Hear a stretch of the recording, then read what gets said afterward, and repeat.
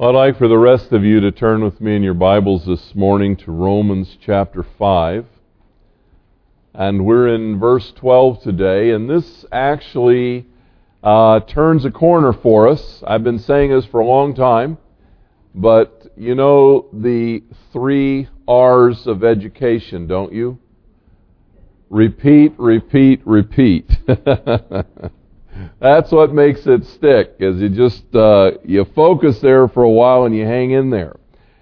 I hope that you might be able, as we go along, to form in your mind an outline of the book of Romans, because if you know the flow of Romans and Paul's argument, you have a hook to hang your theological hat on. You'll always know what he's talking about. And beginning at the verse 21 or so of chapter 3, all the way to chapter 5, verse 11, Paul has been talking about how Jesus is the answer to the problem of our sin history, our sins that we have committed. And this morning, as we celebrate communion, there are 2 elements to the Lord's table. The blood of Jesus cleanses us from all sins. It washes our sins away. It justifies us before God. It makes us righteous in His sight. But the bread reminds us of the death of Christ, which was followed by a resurrection. And Paul is about to explain to us that the cross is a remedy not only for our sin history, but for our sin problem. Because as the Scripture makes clear, we sin because we are sinners, not the other way around. We are not sinners because we have sinned. We actually commit sins because we are sinners. It's important for us to understand our nature and where we have lived apart from Christ in order to understand how to apply the second effectiveness of the cross, which is the solution to the problem that I have that makes me sin. And it's in Romans 5:12 through 21 that Paul explains this. Follow along as I read, please. Therefore, just as through one man sin entered into the world, and death through sin, so death spread to all men because all sinned. For until the law, sin was in the world, but sin is not imputed where there is no law. Nevertheless, death reigned from Adam until Moses, even over those who had not sinned, in the likeness of the offense of Adam, who is a type of him who was to come. But the free gift is not like the transgression. For if by the transgression of the one the many died, much more did the grace of God and the gift by the grace of that one man, Jesus Christ, abound to the many. And the gift is not like that which came through the one who sinned. For on the one hand, the judgment arose from one transgression, resulting in condemnation. But on the other hand, the free gift arose from many transgressions, resulting in justification.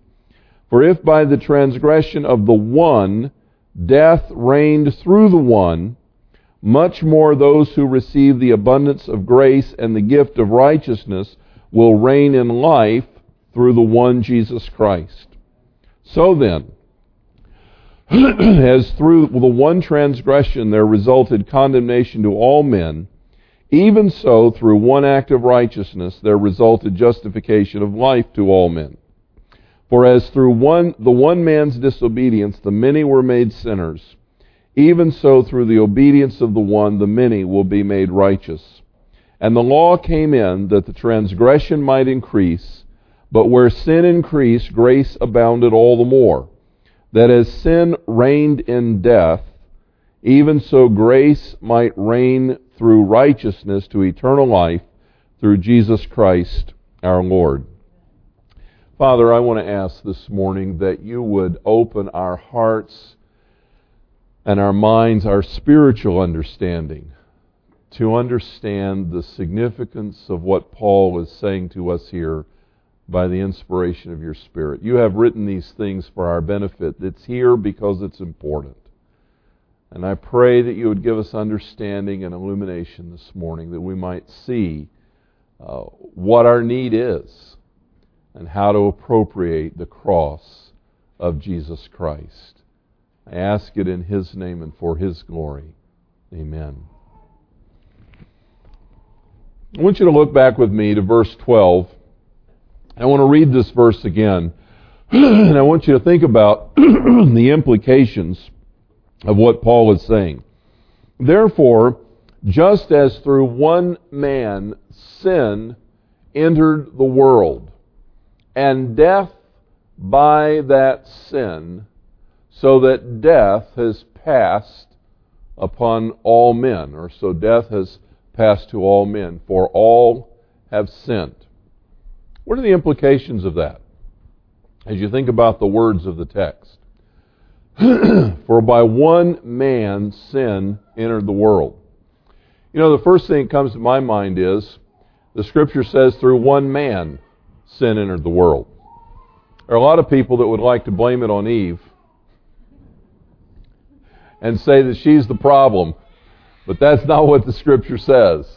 The Scripture says through one man sin entered the world. You know, thank you, Angela. You know, right at the outset, Adam wanted to lay the blame on Eve. You know, as soon as God showed up in the garden after the sin and said, where are you? What have you done? Did you eat of the fruit of the tree that I told you not to eat of?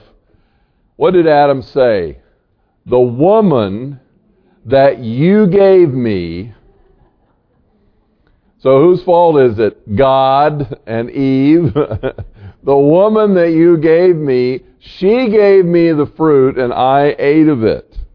You know, there are some religions that even actually incorporate that into their theology in a formal way.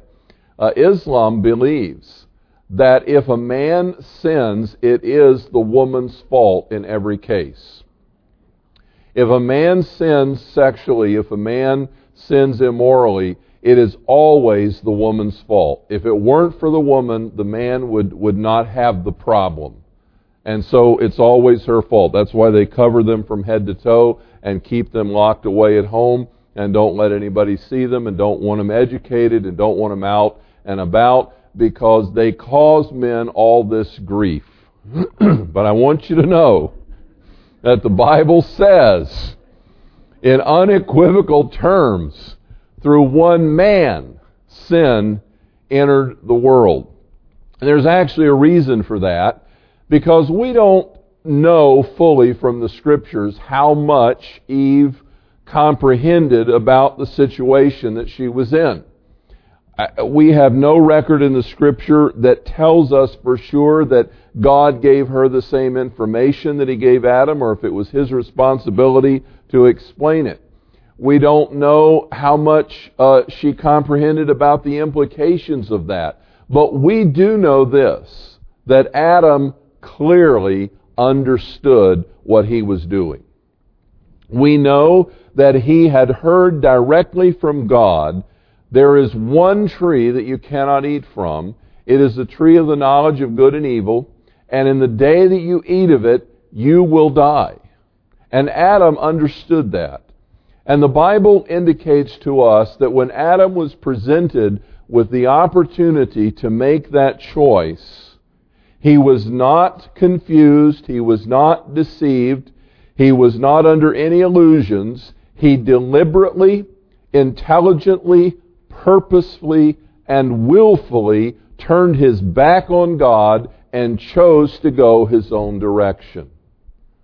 And that is why at the feet of Adam is laid the responsibility for sin that entered the world. And so the first implication is that sin came into the world through one man's direct and defiant and willful disobedience. The second thing that is very interesting in this verse is that not only did sin enter into the world through this one man, listen to what it says. Where was sin before Adam's rebellion? Where was sin? Outside of the world. It did not exist on this planet. Through one man's sin entered the world. He was the one that opened the door that led it onto this planet.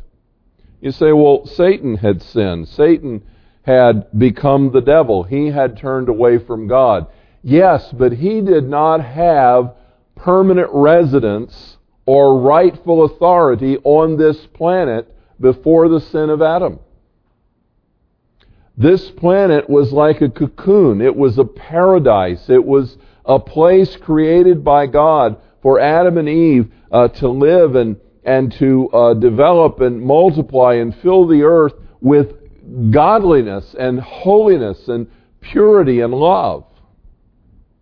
It was only after Adam's sin did sin come into the planet. And look at the next phrase, and death through sin. Now think with me very carefully about the implication of that. When did death enter the world? After the sin of Adam. What does that mean? You know, if there's a lot about the early chapters of Genesis that I cannot fully explain. I'm not confused about them. I don't believe that there's much of an open door there for theistic evolution. But one thing I do know, and to me it completely takes the wind out of the sails of any evolutionary hypothesis, and that is this: until the sin of Adam, there was no death on this planet. Not just human death, there was no death.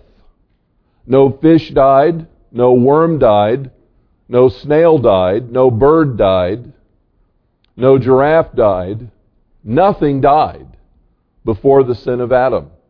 Death is a direct consequence of sin, and God is not the author of death. He is the author of life. In God is life. He is the source of life.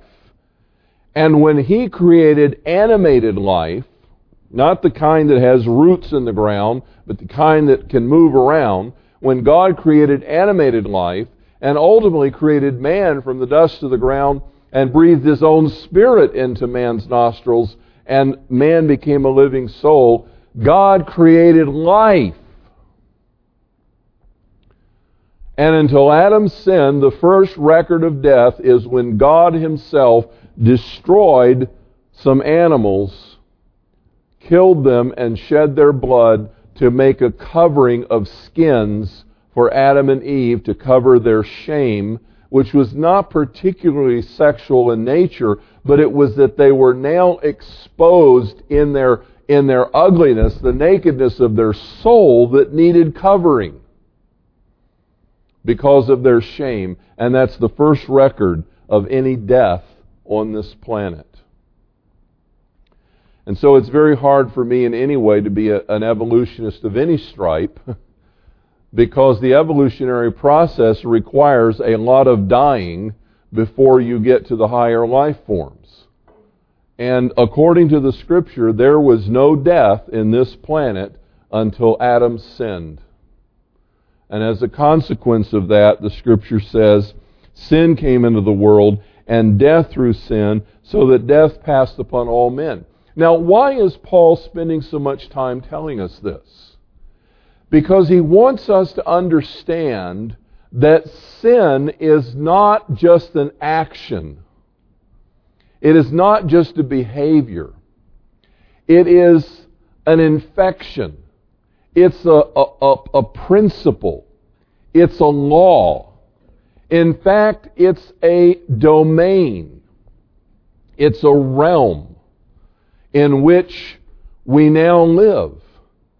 And sin is characterized principally by autonomy or rebellion.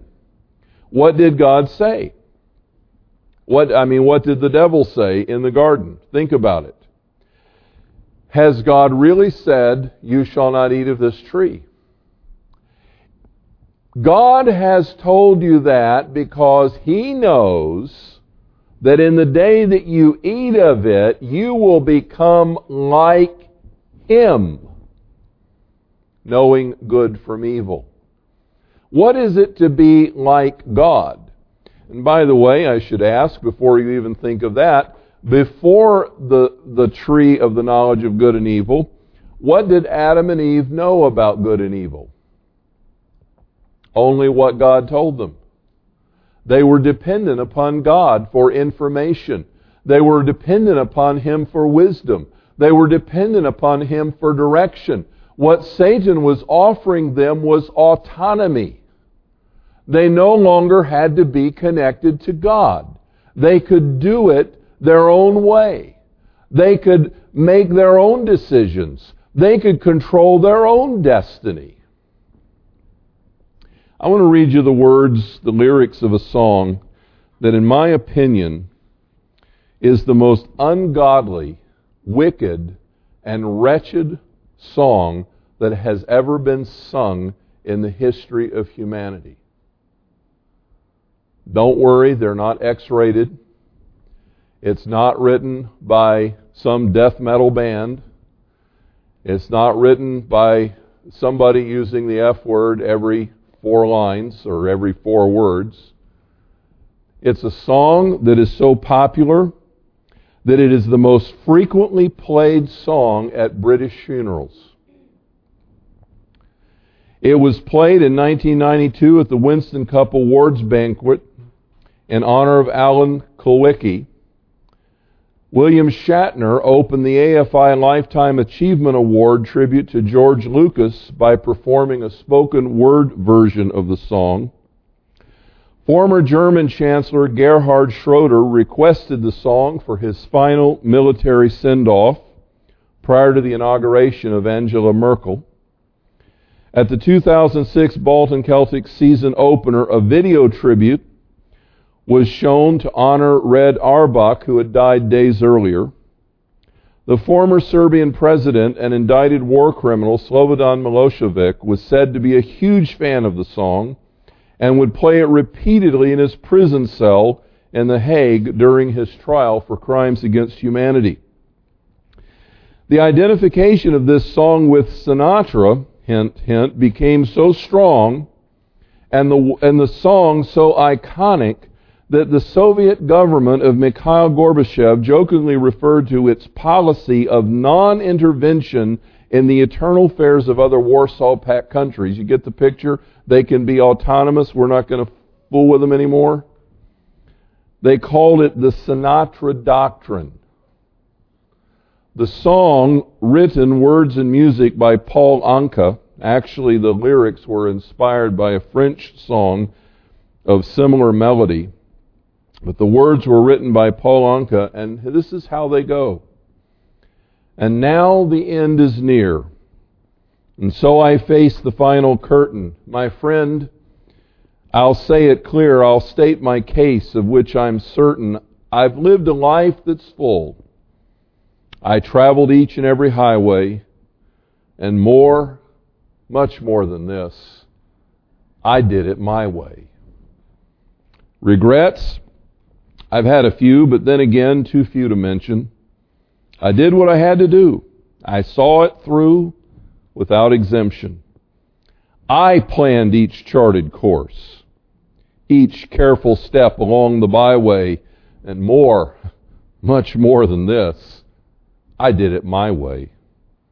Yes, there were times, I'm sure you knew, when I bit off more than I could chew, but through it all, when there was doubt, I ate it up and spit it out. I faced it all, and I stood tall and did it my way.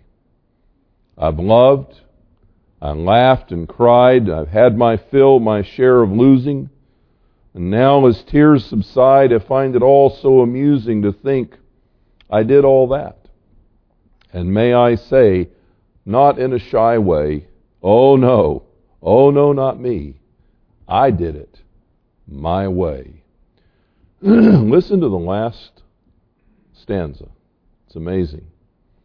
For what is a man? What has he got? If not himself, then he has naught. To say the things he truly feels and not the words of one who kneels.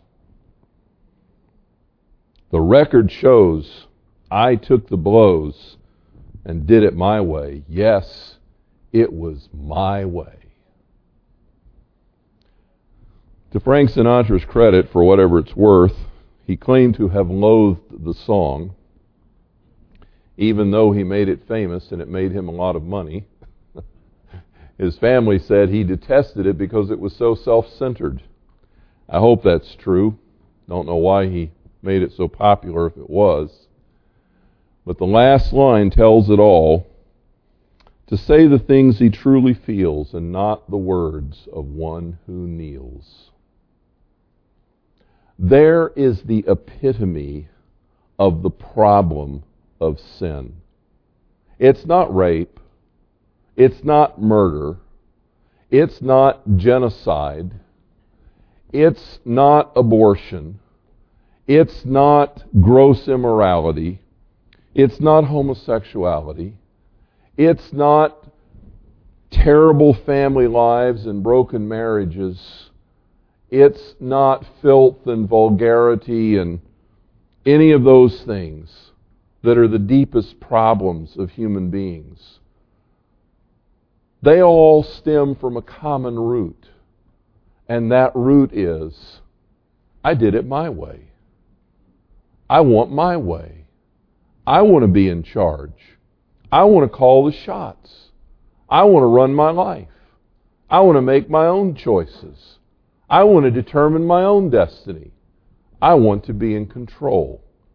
The desire for that is simply nothing more or less than the desire to be God. And that's what Satan offered to Adam in the garden when he suggested, when you eat this, you'll be like God. The problem is, the moment you set yourself up as God, you separate yourself from God, because by definition there can only be one God. There can only be one person in charge. There can only be one person in control. There can only be one person who holds the destiny of the whole universe in his hands, and that person is not you. And when you choose to go that route and set yourself up in that realm, you have opposed God and defied Him. And there's a problem with that. He has the life. He has all the life. He is the life. There is no life anywhere else. When you set yourself up as God and move away from Him, you become the walking dead. Remember that cult horror film? Lock it in your brain, The Night of the Walking Dead, or whatever. You know? Do you remember that? The Living Dead? That kind of a deal?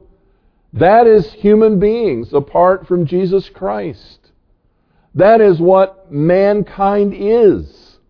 We are born in sin, born in death. We're born dead.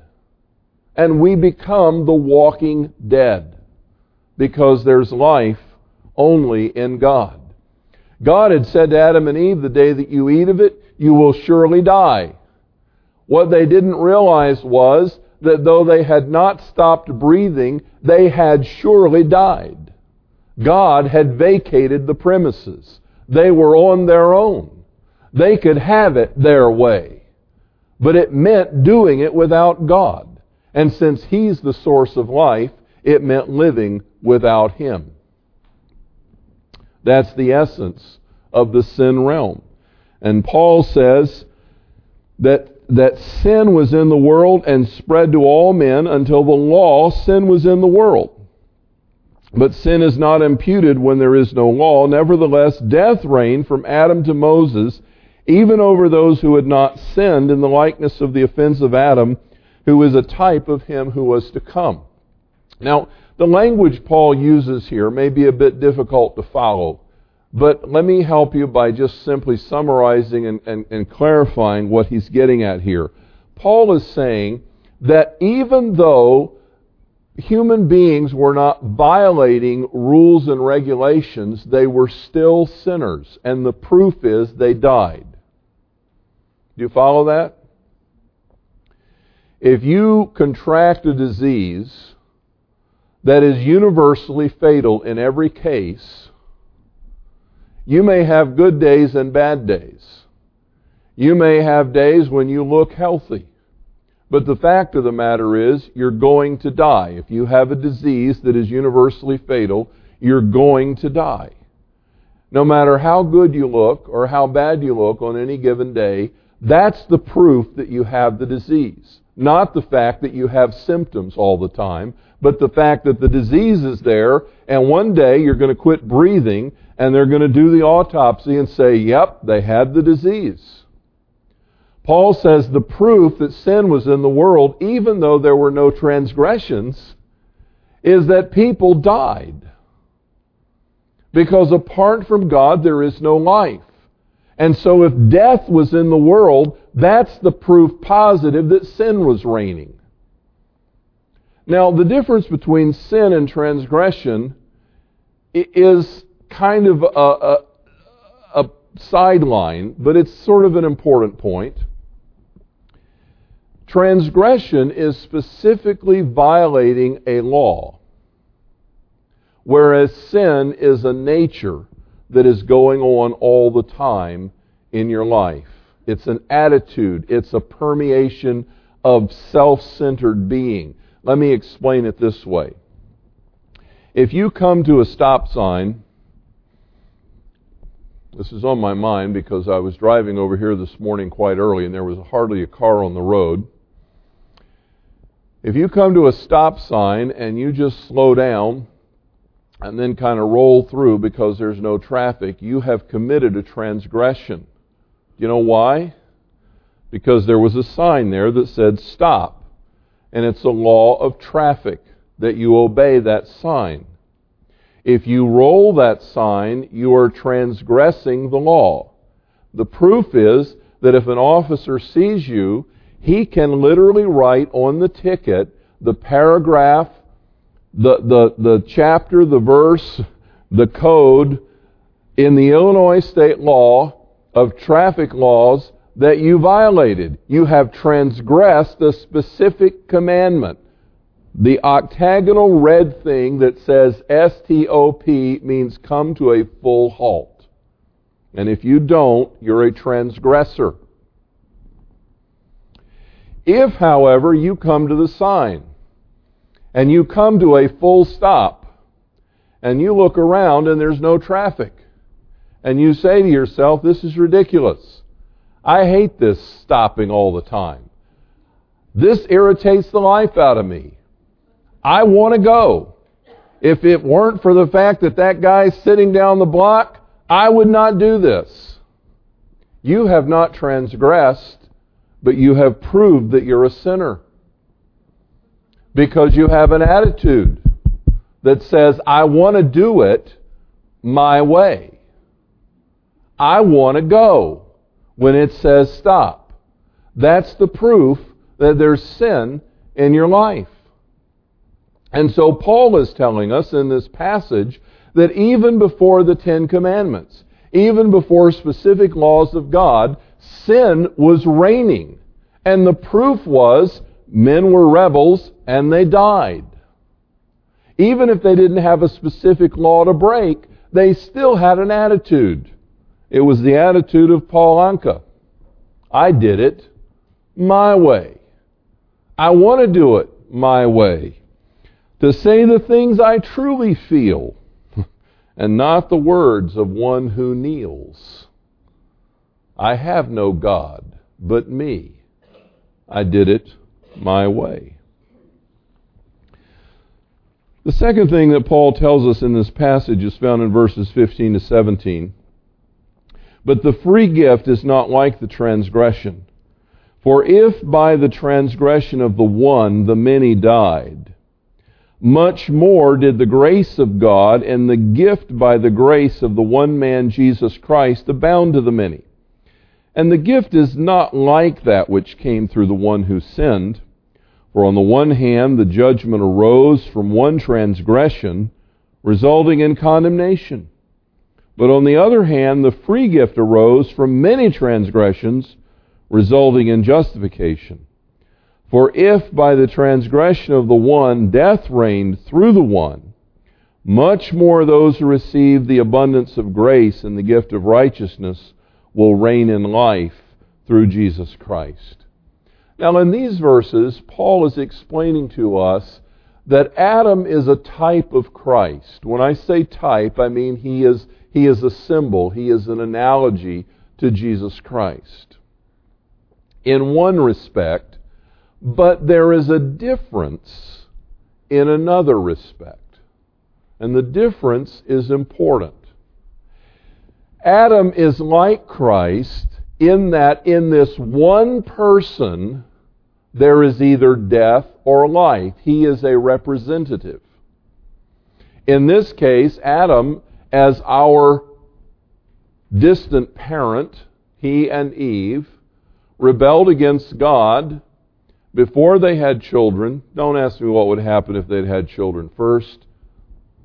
That's hypothetical. You can spend a lot of time debating those points and just be pooling your ignorance, okay? So don't go there. But they sinned before they had children. They were the head of the race, and they made a choice. And I want you to think of it as an infection that they permitted to happen, not simply as an act. Because if you understand what happened when they sinned, you will understand what follows. When they sinned, they permitted sin to enter the world. They permitted death to enter the world. They literally opened the door to a plague, to an infection. And as soon as they did that, even though they didn't realize it at the moment, their human spirit died. And all of their offspring after them were born dead with the same infection. Because we reproduce spirit, soul, and body. You've heard me talk about that before, but some people think, that human beings procreate and create little bodies, little embryos, and God drops spirits into them when they get ready to be born. There's these angels out there, or there's this soul bank out in the universe somewhere, and God puts this little soul in this body. But that is not true. There's several reasons why that's not true. One of them is, if all human beings did was procreate their bodies, God, the author of the soul, could not be dropping sinful souls into human bodies. He doesn't create sin. Human beings reproduce after their kind. They are tripartite, whole persons. And when they reproduce, we reproduce whole people. They have a spirit, a soul, and a body from the instant of conception. That's why abortion is so wrong. Because it's not just a little body until it gets a soul somewhere down the road. It's a whole person from the get-go. The moment sperm and egg come together, there's a whole human being there developing. And that human being has a defect, a genetic defect of the spirit. The spirit is dead. And that little person is born dead and sinful. And we come into the world like that. And Adam's sin infected the whole race. Everyone from Adam on is infected by sin with a dead spirit. We're literally born the walking dead, except we're the lying dead, and then the crawling dead, and then the cruising dead, and then the walking dead. But we're dead from the very beginning because of sin. In that respect, Adam is like Jesus, who is the head of a new race, the firstborn of a new creation. But there is one significant difference. Adam and Eve had no children when they sinned, and all of their offspring after that were infected with this sin disease. But when Jesus came into the world and took the form of man and lived among us as a human being, but lived a sinless life and died a death on the cross for our sin, He made a way out of the realm of sin. He opened the door out of death and made it possible for us to come back to life. But we have to do it one by one. There are no spiritual children and grandchildren. There are only first-generation Christians. You can't get saved and pass on the saved gene. Every person has to come to Jesus individually. That's the way in which it differs from Adam. He is like Christ in that He is the head of a race. He is different from Jesus in that everyone from Adam on participated in sin. But everyone who comes to Jesus must return one by one. And I want you to understand the imagery. I see it as a bubble, like a big terrarium that we're living in. This ecosystem that is called the reign of sin. It's Sinland. And in that reign of sin, there is death and decay. It's a rotten, foul-smelling bubble. But Jesus has broken out of it in resurrection. He paid the price and He opened a door. And when He came out of the grave, He opened the door to light and life. And He says, you can exit this realm and go into that realm. You can have life. You can enter the realm of life. If you will come by faith, I will let you escape the death. And one of the things that is profound for us is that we can be born into this realm of life right now. We need to change the way we think about life and death. Look with me at verses 18 to 21, and then I'll explain that. So then as through one transgression there resulted condemnation to all men, even so through one act of righteousness there resulted justification of life to all men. Now the possibility exists, but it wasn't automatic. The justification of life to all men means that the atonement is sufficient for everyone, but not everyone participates. There are other things that have to happen. For through the one man's disobedience the many were made sinners, even so through the obedience of the one the many will be made righteous. And the law came in that the transgression might increase, but where sin increased, grace abounded more, that as sin reigned in death, even so grace might reign through righteousness to eternal life through Jesus Christ our Lord. Now listen to this. Jesus says, I am giving you a way out. If you come back to me, you can have eternal life. This eternal life begins the moment you turn to Jesus Christ. It doesn't start when you die and go to heaven. Many people think, I'm going to die and go to heaven and have eternal life. No, you have eternal life right now. This moment you have life. You have already passed from death to life if you have come to Jesus Christ. You are living in the realm of life. People without Jesus are dead because they're separated from God. People with Jesus are alive because they've come home to God. He is the source. What do I mean by that? Jesus shows up at Mary and Martha's house 4 days late. And he makes this very bold statement. He says to them, "He that lives and believes in me will never die."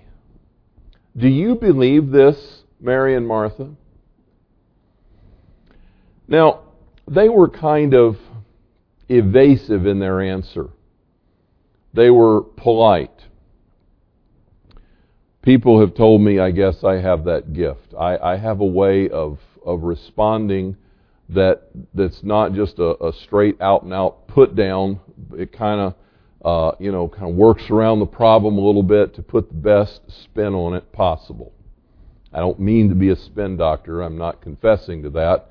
But I do try to put things in their best light. Mary and Martha thought Jesus was crazy. But they didn't say that. What they said was, "We know that you have the words of eternal life. We know that you're life. And we know that everyone will rise again in the resurrection." That's not what Jesus asked. That's how they answered. What he asked was, he said, "I am saying to you, Mary and Martha, that if you live and believe in me, you will never die." And they're thinking to themselves, right, Lazarus is rotting in a grave not far from here. He is dead. We buried him. We wrapped him up. We put the spices and the ointment. By now, he's stinking. He is dead. What are you talking about? And in essence, Jesus said, "Come on, I'll prove it to you." Now, Mary and Martha and Lazarus, bless their hearts, they had no idea that they were going to be used as one of the greatest object lessons in the ministry of Christ. They had no idea why he waited 4 days to show up when they got the message there in plenty of time. They did not know what God had in mind, but they were being chosen by God specially to prove this object lesson. Because when Jesus stood in front of that grave, that tomb of Lazarus, and asked that the door be opened, this is what he said: "Lazarus, come out of there." Would anybody in their right mind talk to a dead man? Jesus wasn't talking to a dead man. He was talking to someone that could hear him. Someone who was alive. Someone who was not in that body decaying, but who was nonetheless in a realm where Jesus could speak to him and he could hear. Lazarus was not dead. Only his body had stopped. And when he said, "Lazarus, come out of there," Lazarus came back through whatever process into that body, and out hobbled Lazarus in the grave clothes. And Jesus said, "Okay, untie him. He's obviously not dead." If you live and believe in me, you will never die. That's the point. Eternal life begins when you come to Jesus. And you have it from that moment on, and you will never die. Your body is going to quit if Jesus tarries, but you're not. You will never be separated from God again. You will never be alone. You will never be on your own again. You don't have to worry about doing it your way. You have life in Jesus Christ. You've come home to Him. It says that grace might reign through righteousness to eternal life in Jesus Christ our Lord. We have been invited into the realm of life. Now, Paul, in the midst of that, says this curious thing, but we're going to get to the law in Romans chapter 7, and I really can't wait, because Christians have such a big hang-up with the law. I just can't wait to get there. and I'm going to have some startling things to say. I hope you're all still in the church when I'm done. But anyway, it's very interesting what he says here. The law came in that the transgression might increase. Why in the world would God make transgressions increase? Wait a minute. God didn't make transgressions increase. He didn't make sin increase. God gave the law to point out what was there so we would wake up and smell the roses, or smell something else actually, so that we would understand that we were dead. You remember I said we're sinners, the stop sign thing? God gave the law simply to point out the sin that was already in the heart. And when He revealed the Ten Commandments, the last 6 of them, let's just set aside the first 4 for a moment, but the last 6 of them are just commandments about His character. He says, I don't lie, I don't steal, I don't commit adultery, I don't bear false witness, I don't want what you have, I don't murder. That's my nature, so don't you do any of those things. And the moment God said don't do that, we didn't start, we just continued being who we were, but now we have transgression. Through the law, we have transgressions. They increased because now we're breaking the rules. There weren't any rules before that. Now we're breaking them right and left. Why would God do that? Because He wanted us to see what was inside. He wanted us to understand our nature. That through the Holy Spirit, He could bring to our minds all the ways that we have broken the law of God, so that in conviction we would recognize we need a Savior. The purpose of the law, Paul says in Galatians, is to bring us to Christ. That's its function. It was never to make us holy.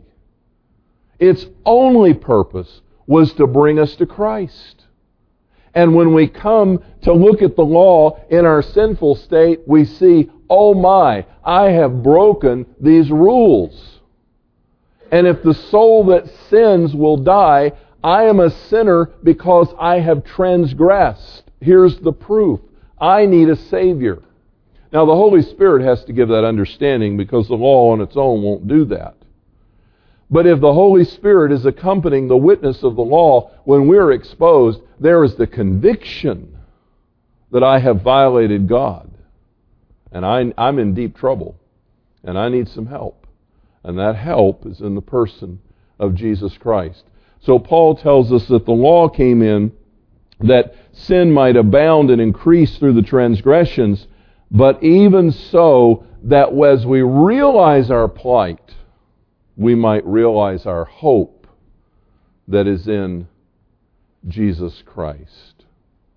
And Paul is telling us all this because he wants us to realize that just as we have escaped the realm of sin's reign into the realm of grace and life, so we can escape the realm of sin's power into the realm of victory and success and vibrant living because of Jesus.